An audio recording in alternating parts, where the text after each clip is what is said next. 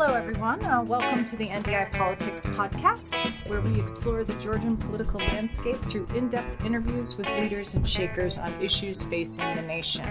This project would not be possible without the technical and moral support from the Georgian Institute for Public Affairs, GIPA, and Radio GIPA. My name is Laura Thornton, NDI Global Associate and Senior Director based here in Tbilisi. It is May 23rd. Today's podcast will focus on gender equality and women's political participation in Georgia.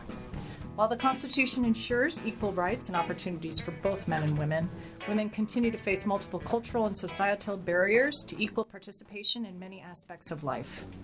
According to NDI's public opinion research, 64% of Georgians believe that there is no gender equality in the country. However, very encouragingly, Georgians would like to see more women in politics, and the majority believes that this would have a positive impact on Georgian society. Here to explore this subject today are four distinguished guests. Tamar Trugashvili, the first Vice Speaker of Parliament, Alen Koshtaria, a Member of Parliament from the opposition European Georgia Party, Anna Arganashvili, a lawyer and a child activist, and NDI's very own Teona Kupunia, who is a gender expert and a valued member of the NDI team. I'm so delighted that you are all here. Thank you for coming. Thank you. Thank you. So first, to get started, as I mentioned in my opening, majority of Georgians do not believe currently that there is gender equality in the country. I think that's probably par for the course for most countries in the world. And as in most countries, the reasons for this are multiple and deeply rooted. But what would you identify today as some of the key hurdles facing women? And why don't I start with you, Tamar? Sure. Once again, thank you very much for this very good opportunity. And I agree with the majority of Georgians saying that there is no the actual gender equality in Georgia, and we all have a lot of work to do together to achieve that. So speaking about the reasons, it's very complex and very complicated, but the signs of our inequality are multiple. And starting from the economic equality, for example, the property rights, the access to property, access to workforce, access to different programs that are out there for women's economic encouragement. And so on economic front, we see women facing a huge wage gap, which means that women, even if employed, get much less income for the same work rather than men. We see the most of the family obligations on women's shoulders rather than on men, and obviously this is something that then prevents women from engaging into political activities. We see the unequal, much less representation of women in decision-making process on different levels, starting from the local municipalities, local sakrebulos, or the national level, in parliament, in government, in different important decision-making positions. And we obviously see women much more subjected to an violent treatment also in families, but beyond, to sexual harassment, to different forms of discrimination than men. So this is why I think that the efforts that we undertake in Parliament jointly with Elena and with other members of the Parliament for creating the proper legislation and also for introducing the special measures that would help women to overcome these challenges are very, very important. Elena, do you Yeah, have... thanks for having us, and thanks for this discussion. Yeah, I share the concerns of the population, public, and also for what Tamara stressed. I would also like to add that there is a difference of this challenge in the regions and in the capital. And sometimes when you come to Georgia, they're very, the first impression may be, look how many deputy ministers, how many, active women you have here in the capital, and how business women. But actually, if you look deeper into the society, then of course, especially in the regions, there is a huge also cultural barrier, which is we have to think how to overcome. But good part of the story, I think, is that the very active activists that have caused and pushed the discussion in the society, it's not a marginal issue anymore. Because if you compare, for example, discussions in the parliament about women's rights like 10 years ago, or even like 5, 6, 7 years ago, it was a kind of marginal issue. And there were kind of jokes at the government sessions about these issues, like, oh, look, we have 2 women here. Or like, I even remember a discussion, I was shocked, in 2006, when there was an issue was discussed in the parliament about the violence against the women. And one parliamentarian said, a man of course, said that, in Georgian traditions, men never commit violence against women if there is no ground. So don't worry about that. So it's, of course, it's not the common feeling. Fair. Yeah. So yeah. So it's and of course the activists mostly, and also not because I'm here, India and this kind of international organizations have pushed this issue into a more central. Now we are here, people who do not fully share. For example, me and Tamar, we have different attitudes toward quotas. Whether it's not because we don't believe in women's rights and gender equality, but we have different views of how whether it's a solution or not. But the good thing is that the discussion is there, and we argue, and we talk, and we're looking for the solution, and that's a positive sign, of course. Absolutely. On the sort of societal front, I'll turn over to Anna as well. I mean, one thing that's obviously been discussed, and it's very sensitive, is pointing to religion as a contributing factor to some sense in sort of stereotypes in society, as certainly that's true in multiple other countries as well. And given that Georgians are very deeply committed to the church, and given that the church, they even want the church, according to our recent research, to play a big role in political life. So are there ways we can build more compatibility with an equal rights agenda and adherence to religious values? Yeah, thank you. First of all, I always ask to myself whether it is religion or religious institutions. Exactly. Well, in a lot of times, religious institutions want to, position themselves as a religion. But I think institutions usually have to follow some structures, traditions, power, games, unfortunately, sometimes finance as well. So, if Georgian population has more in-depth knowledge about the history of the development of religious institutions, then I think maybe there would be more criticism, more development of the ideas, which should not be taken for granted, because all the ideas are subject of discussion, right? So I'm really positive. I believe that if in our educational system there is more civic education, explaining the differences between among structures and people and movements and historical events, then this could change. However, at this point, I agree that a lot of stereotypes, unfortunately, are reinforced by people who position themselves very strong in religious institutions. However, I'm really grateful that we have women in parliament who can go against those stereotypes. And I remember discussions about anti-discrimination legislation. And yes, there were a lot of representatives from religious institutions opposing to the bill, but we really had very brave women who said, this is secular state, and we need to have EU legislation, anti-discrimination legislation. So we're really on the development path. And it seems that, there has been a way to thread that needle. We've seen in other countries people that can talk about the compatibility between being a deeply religious person and of respecting human dignity, and actually using religion as a basis for respecting. Absolutely. I can give a very concrete example. For example, in a lot of countries, religious institutions are active in childcare, but that doesn't mean that they should not follow laws. So in Georgia, what we say is that Orthodox Church, unfortunately, has founded child orphanages which are against the law.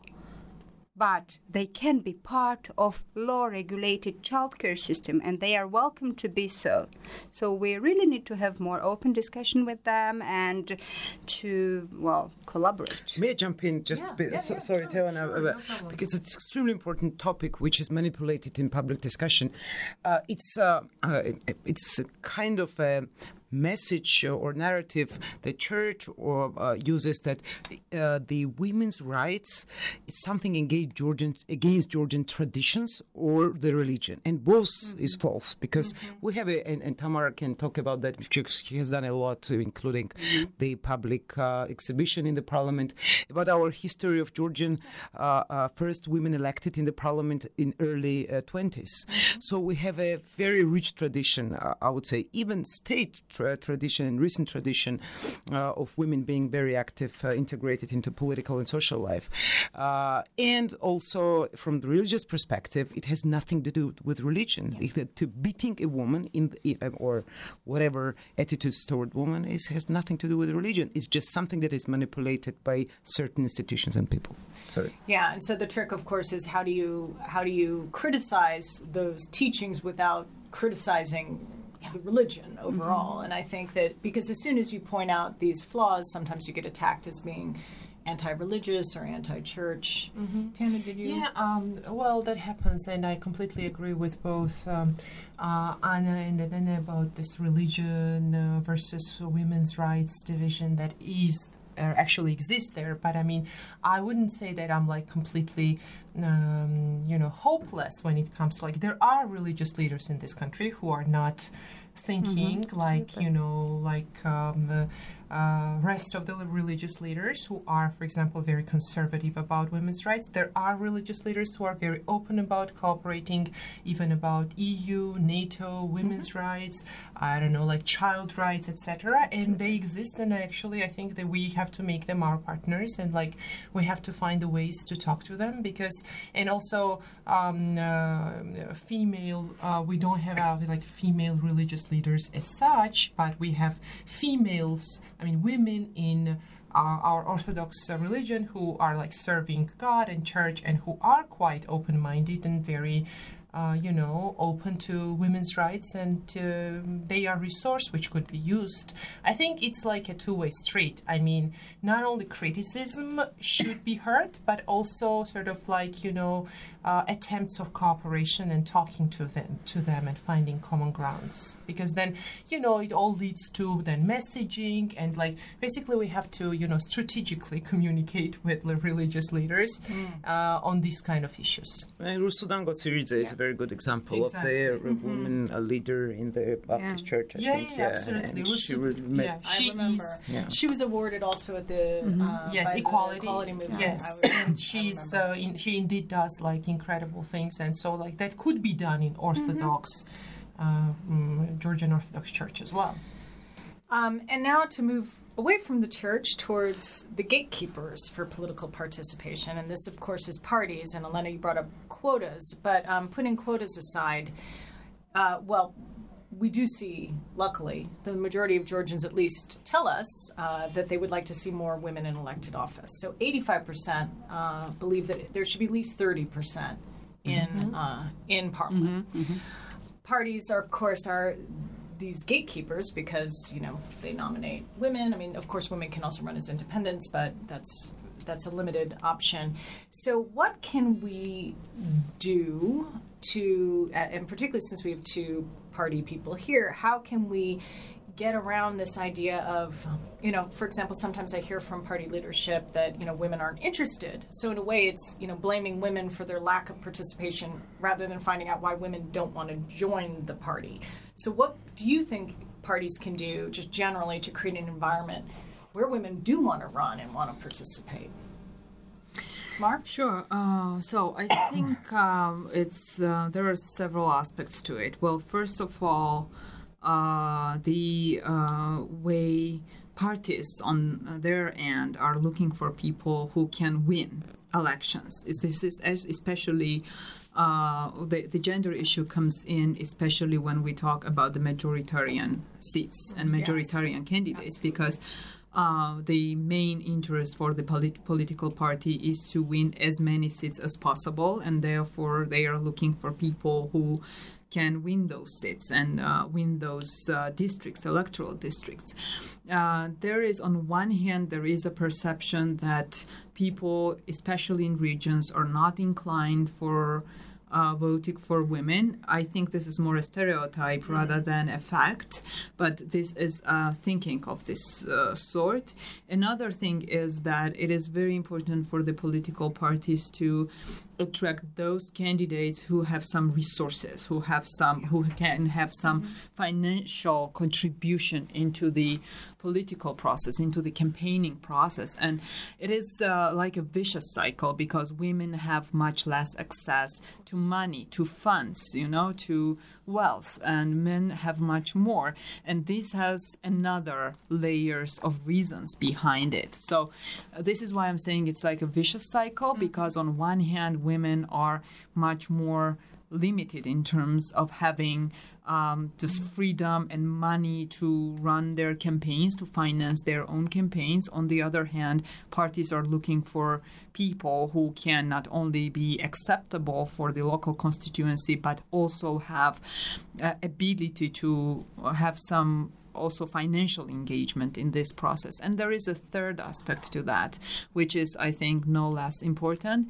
It's how parties make decisions internally. Yeah. Mm-hmm. And this is very, very important, because our political parties, most of them, if not all of them, are parties which do not have this well-established mechanism of promotion internally. So the merit-based promotion system internally. So it's probably it is because of the time, history. We have only 3 decades of political system existing in this country, part of this which was even not 3 decades, I would say. So it's the developing proper party system requires some time, and I think that it is also a matter of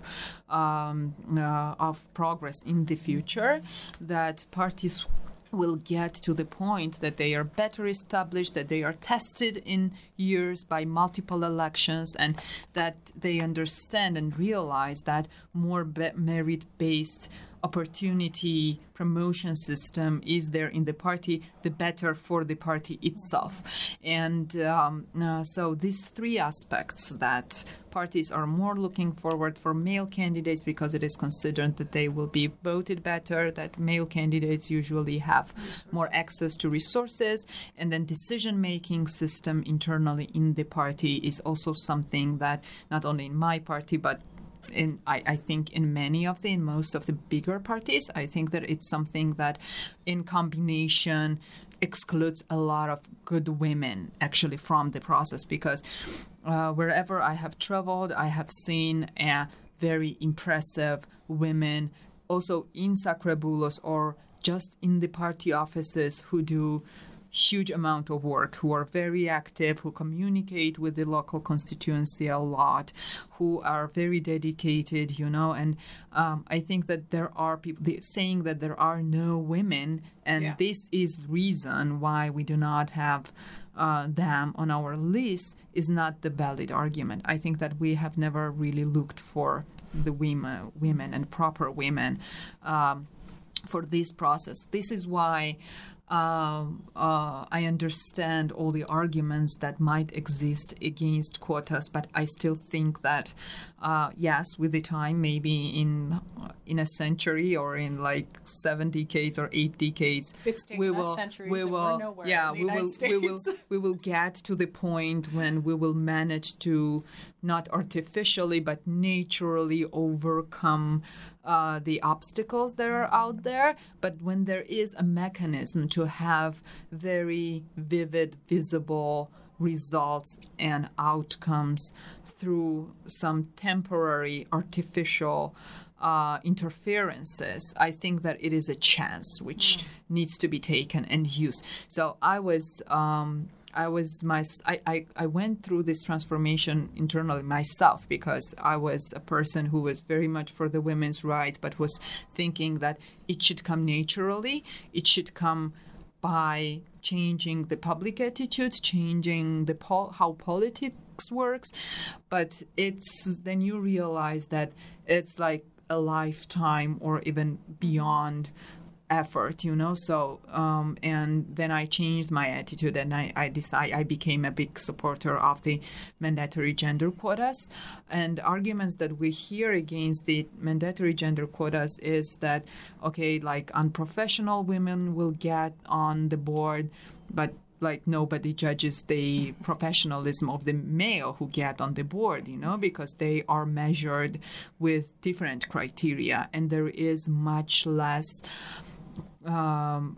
demands towards the man in the politics, and there is all the possible highest standards that are applied to women in the politics, and they are measured with different things, and these expectations they need to be perfect, like they need to be flawless, they need to, they do not have right to make mistakes, and this is how women are measured, and there are very different standards that are applied to men in politics. And one last thing that I want to say here is that I have read that in different researches, but I have also witnessed that women in a decision-making positions are much more inclined to hard work and much less inclined to anything that is away from a good governance, like corruption or the personal interests or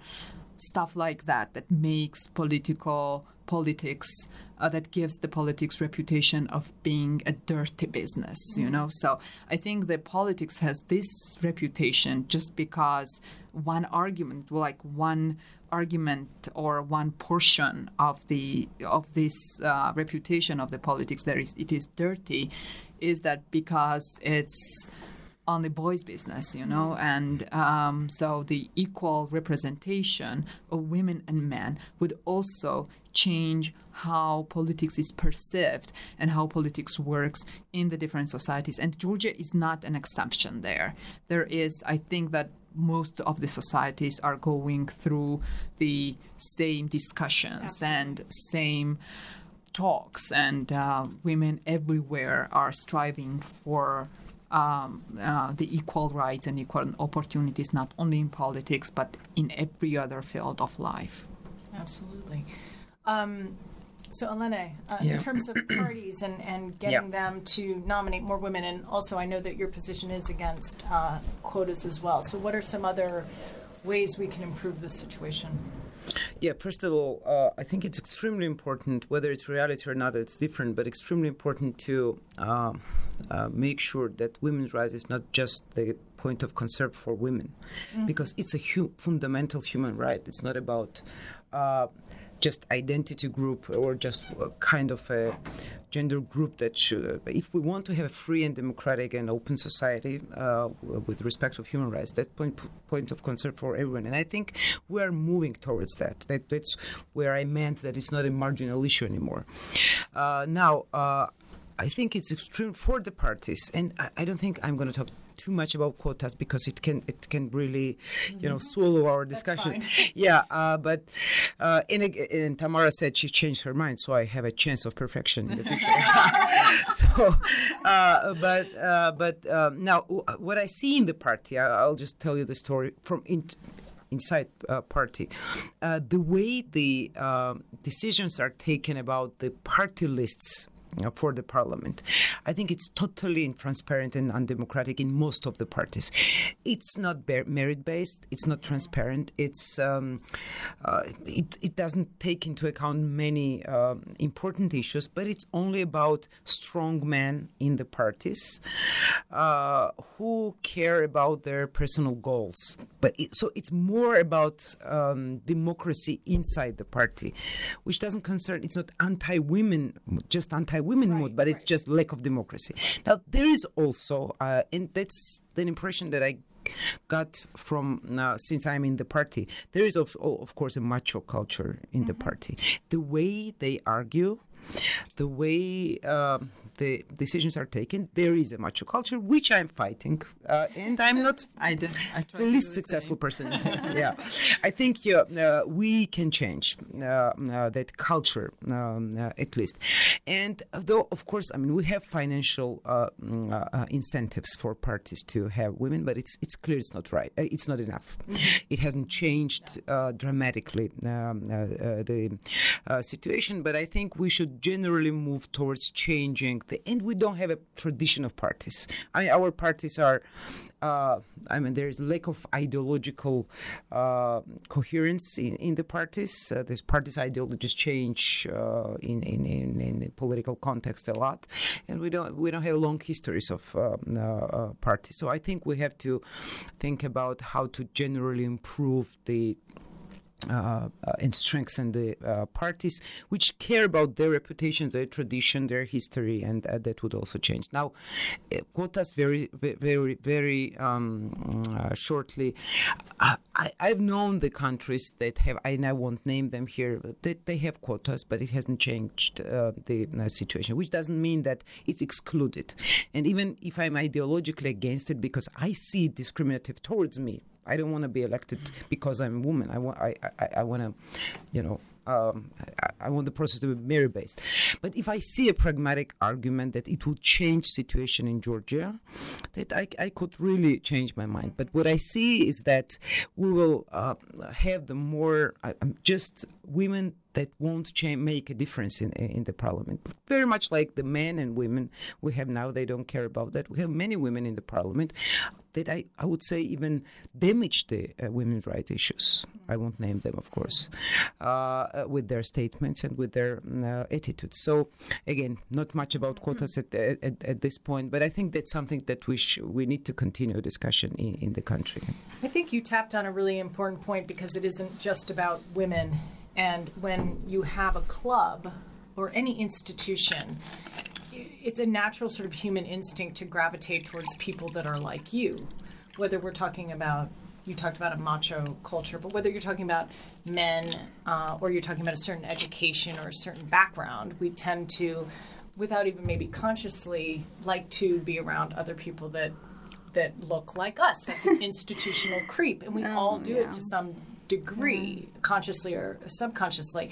And so it's really about diversity and representation. So it's not just about getting more women. It's about getting a broader, more diverse group of representatives that reflect Georgian society. I don't know if Tana, I would like to add a couple of things, points about quotas. One thing is that,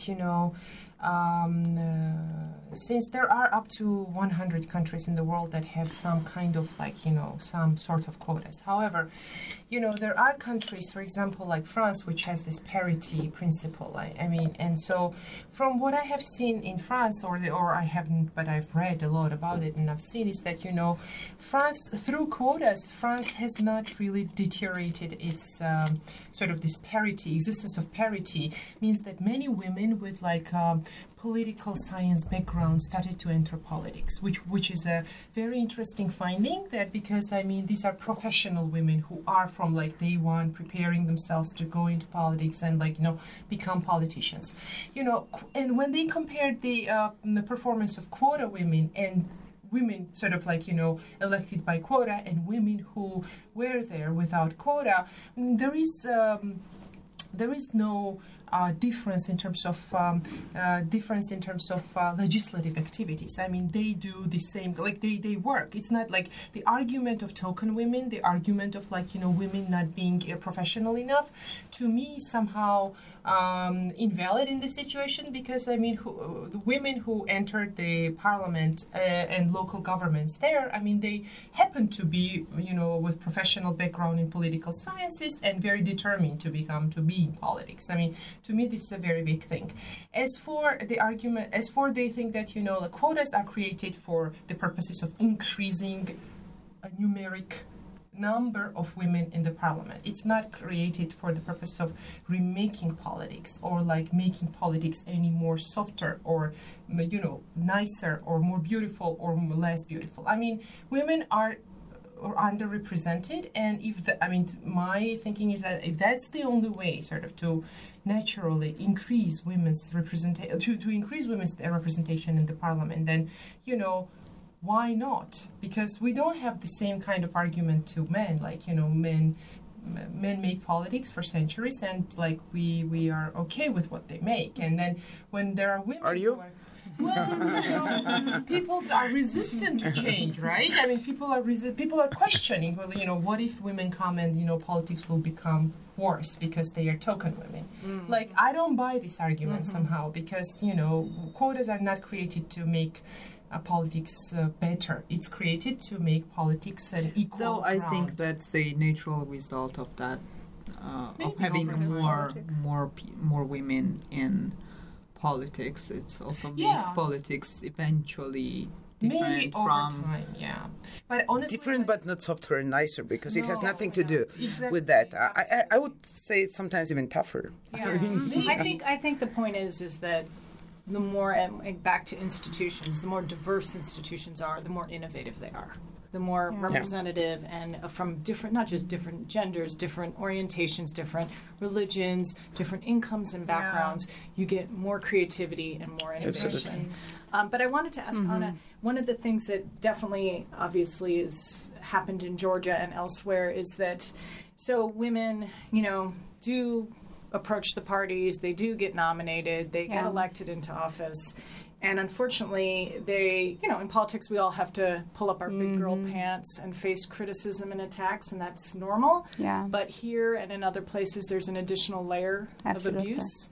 Yeah. And, you know, what are your thoughts about this? I mean, whether it's the video leakages or even just language that's being used, do you think that's discouraging to other young women who might be looking? Absolutely, but I'd like to start from quotas.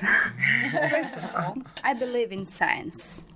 And scientific evidence tells us that there has to be at least 30% of women in order to change politics. So when you see less than 30%, those women might obey, and they do obey those macho culture, and it's more probable. But if they get bigger there, I mean, it's more chance That's that why politics I'm talking about number, increasing number. It's science. It is not something our And another thing, we have made constitutional amendments. We have a new equality provision, which is substantial equality versus formal equality, and substantial equality means positive measures. So quotas are part of new constitutional reality. Either we will acknowledge it or not.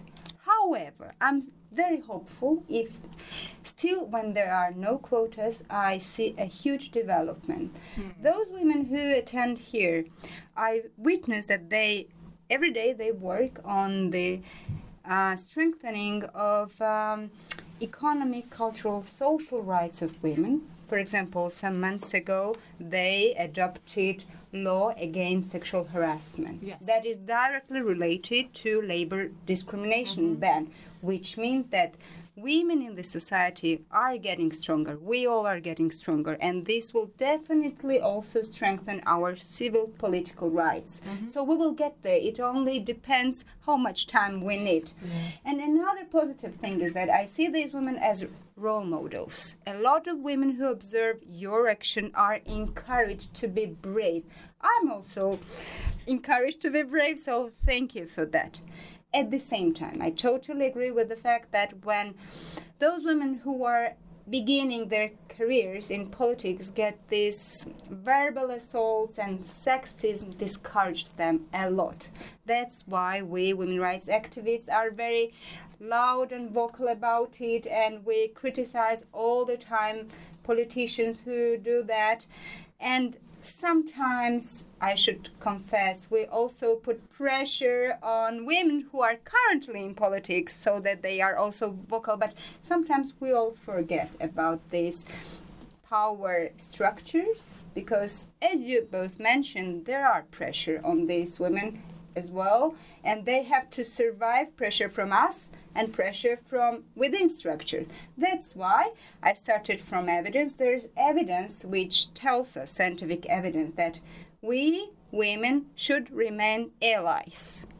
We don't lose each other. Mm-hmm. If I see that my women ally who is already in politics is not doing something, I have to meet her and have a cup of coffee together because we will definitely find reasons of us being in different positions, and at the end of the day, we all got ourselves, each other. So I totally support those women. I believe that they will succeed, and we should be supporting them from the outside. And, well, it will be tomorrow or day after tomorrow, but a lot of women will get in the politics. Yeah. So, sure. On this issue of sort of gender-based attacks against politicians, I know that both of you have experienced that to some degree. Do you see that it's improving somewhat? I mean, I seem to notice the videos don't have quite the kick they used to, and that they're more easily dismissed, or do you still feel that this is a form of sort of political terrorism against? Well, I think there are men who are using it, and not only men, but women too. I don't know. I haven't seen surveys whether this kind of incidents increase or decrease, but one thing is clear that politicians are cautious and are trying to be more attentive to and self-control because of the reactions.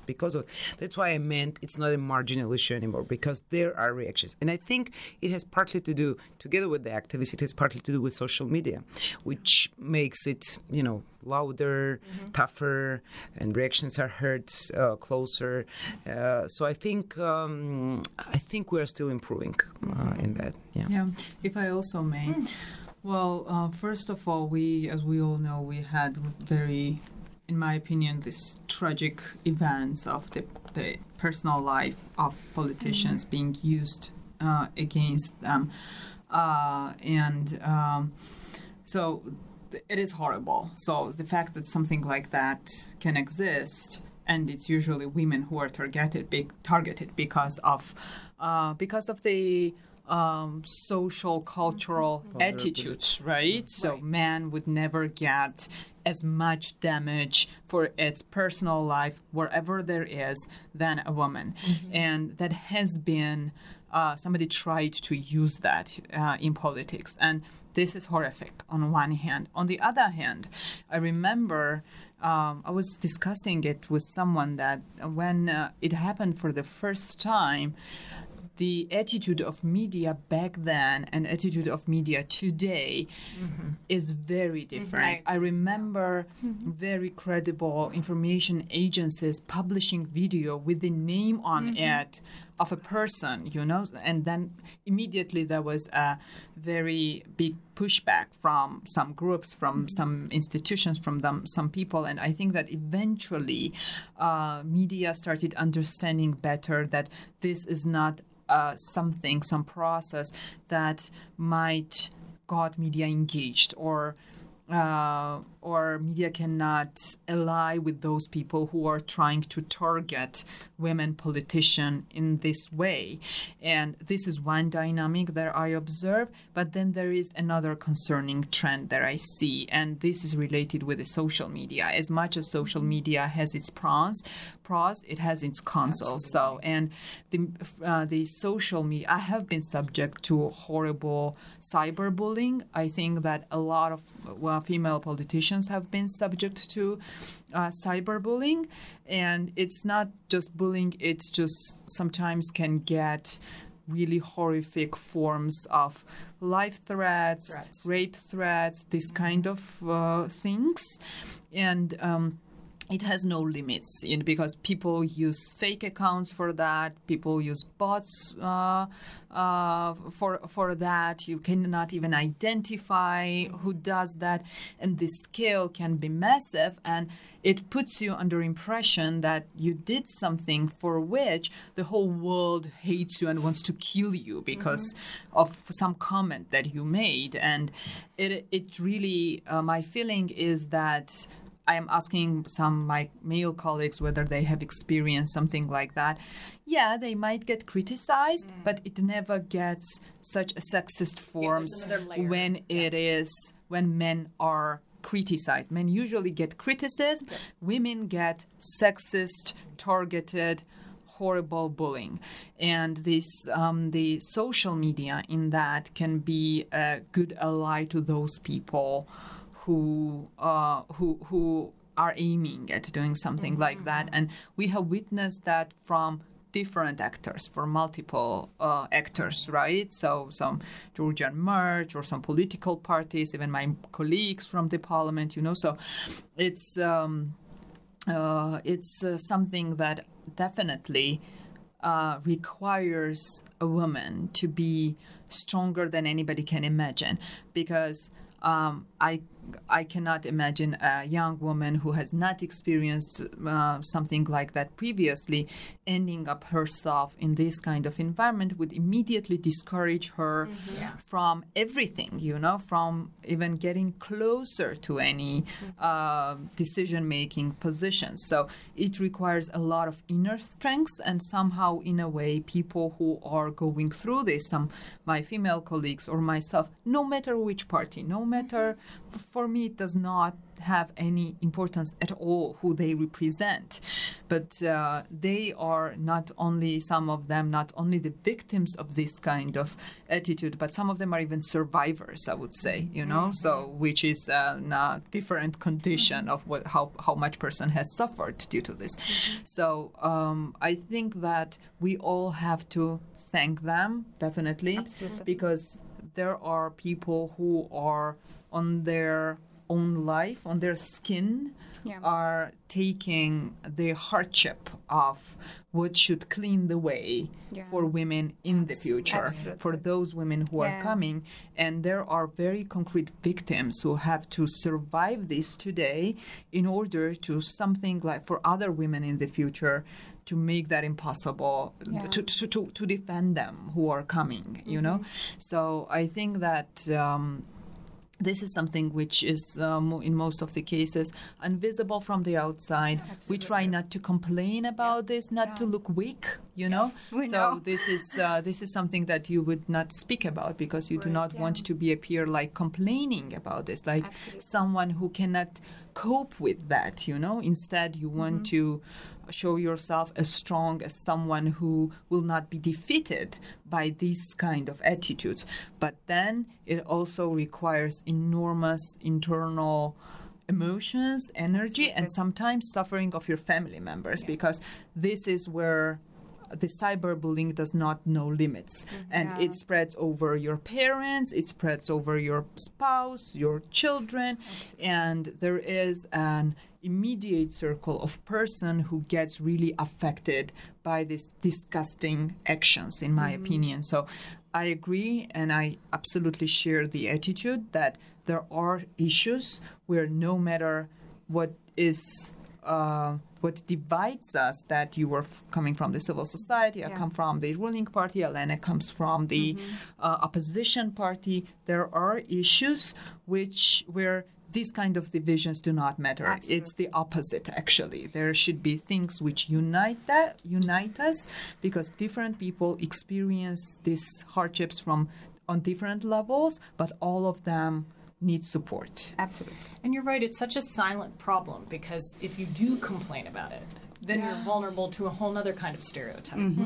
So for example, when Hillary Clinton teared up at one campaign event because she was exhausted, it was catastrophic, whereas Bill Clinton could weep openly at all times. But I think, to be fair, and let me, though I agree that we go through the stresses, and I agree also that there are personal examples that strengthen and matter a lot, but I think men are also under the pressure of stereotypes, because men who complain and who look weak because of some pressure are also under this pressure. So, and children too. And we as politicians or people, or journalists or people who are publicly active, I think are all equal. Well, we can argue how equal, but I think it's not only about women, but it's about public figures, and it's about children and men bullying, and bullying, and which is social media has of course contributed to that. But let's change that culture. Well, we can all say that we have vulnerabilities. Of course. I have vulnerability as a woman when things concerns time management. Sure. To be a mother or a professional, I'm really compromising a lot. And I have to talk about it. Sometimes people hate when I say that, come on, people, help me to survive. I want to have profession and my life and family and children, etc.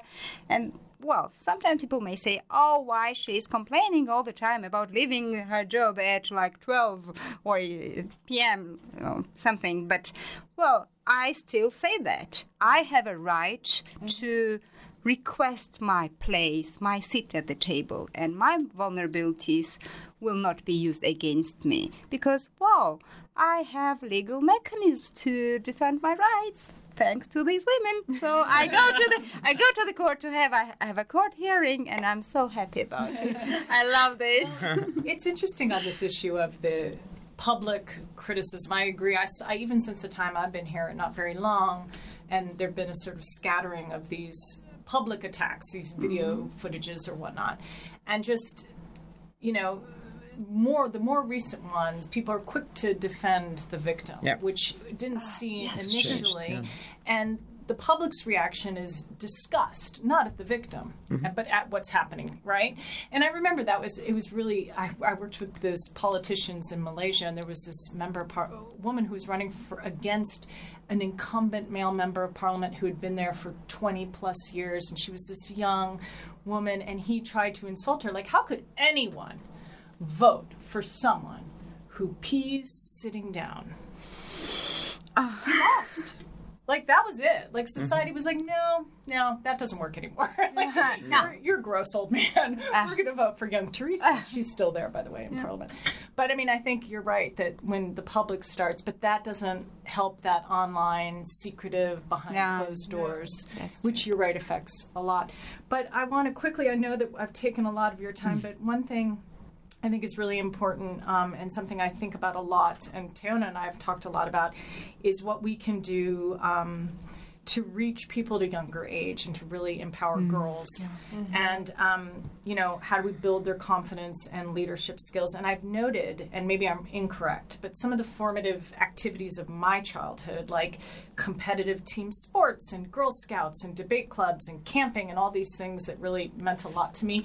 Not all girls in Georgia have access to those sort of activities. Not that they're limited to those activities, but what can we do to reach girls to build a new generation of leaders? Well, I personally think this goes down to the education system, and it goes down to making sports as part of it is part of education, but emphasizing and making sports, competitive sports part of education, having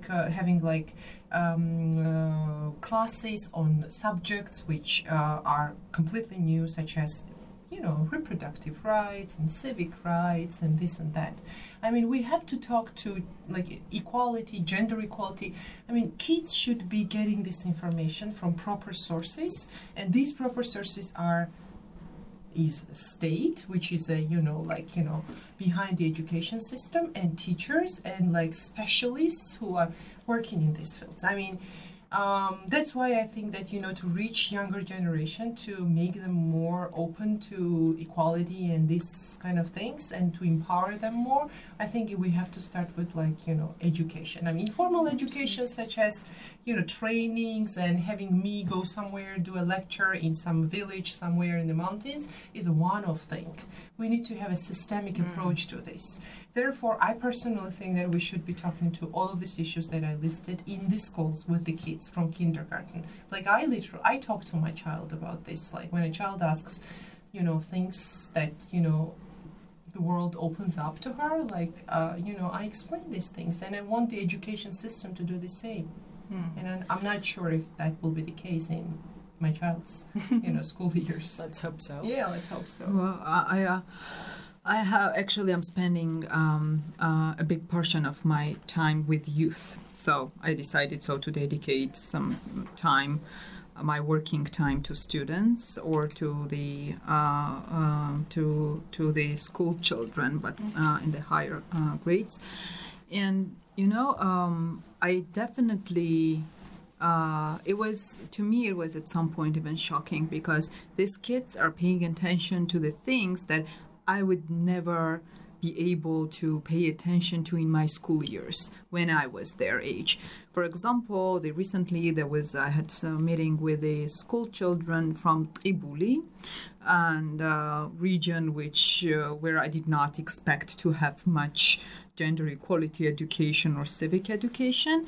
And students were telling me that our class teacher has divided class in boys and girls, and girls have to do some things in the room, like clean up or something, which boys are exempted from. And they said, we do not want that to work like that.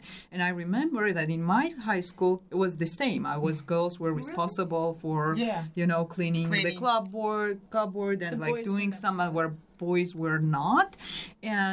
But they were complaining about this, and it's good that they were complaining about this, that they noticed that there is some work that needs to be done by the students, but that work needs to be equally shared by everyone, no matter what their gender is, whether they are girls or boys.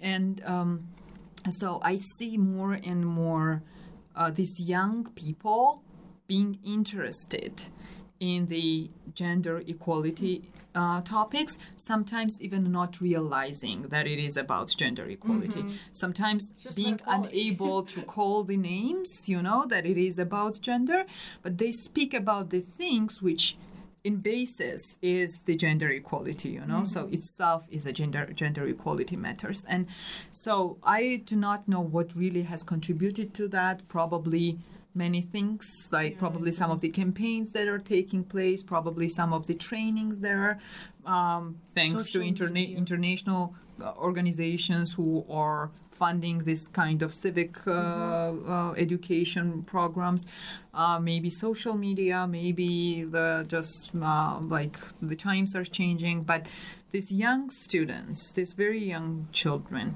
have the demand for equal opportunities.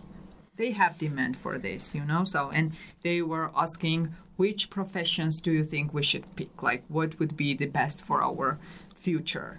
And we all know that this division in the life happens at very early age, when girls have perception that they cannot do STEM and they cannot do science and math and technology, and pick those professions that will be well paid, and after years will make them rich and will make them very demanded on the market.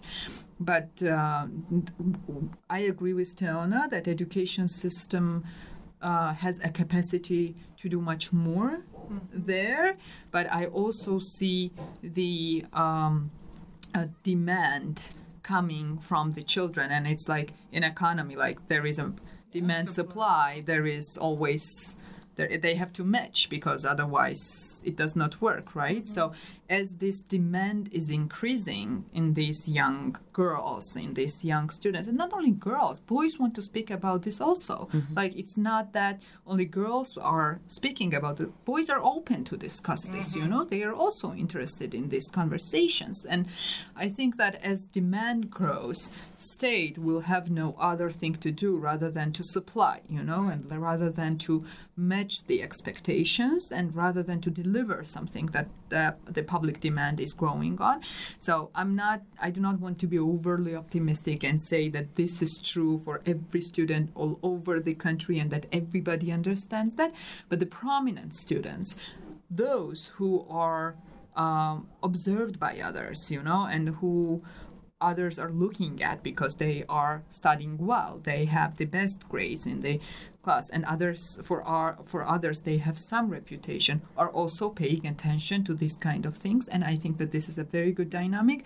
Whoever contributed to this deserves a huge gratitude from us, and I believe that with the time, hopefully not too much time, but hopefully, because my girl is also in the high school, I also want the same for my child. I want her to, yes, I can talk to her, I can explain a lot, but I also want the system which does this same thing towards every child. And I think that hopefully rather sooner than later, this supply will also be there, because I see the demand growing. Yeah, I think it was a very good point, and I think it's, of course, the sign of the improvement that we had with the story about Rivuli that she said. But I have, I just want to make a personal comparison. I was ridiculed recently by some of the politicians for playing football in the childhood, which was funny for me, of course, because I don't get it as something that can be written. I mean, it's not ridiculous. I just wanted to play football, and I played football. But it's, I mean, it for some, it's something that, you know, it's something strange. Now, I have a daughter in the first grade, and she goes into a very good school, and I chose that school from that perspective, to where she's playing football, and she doesn't even know that it's something. I mean, she does something special, and she plays karate. She does karate, or how do you say it, and rugby, and this.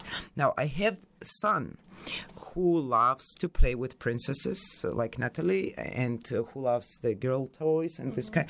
And I felt that he has a problem in the kindergarten.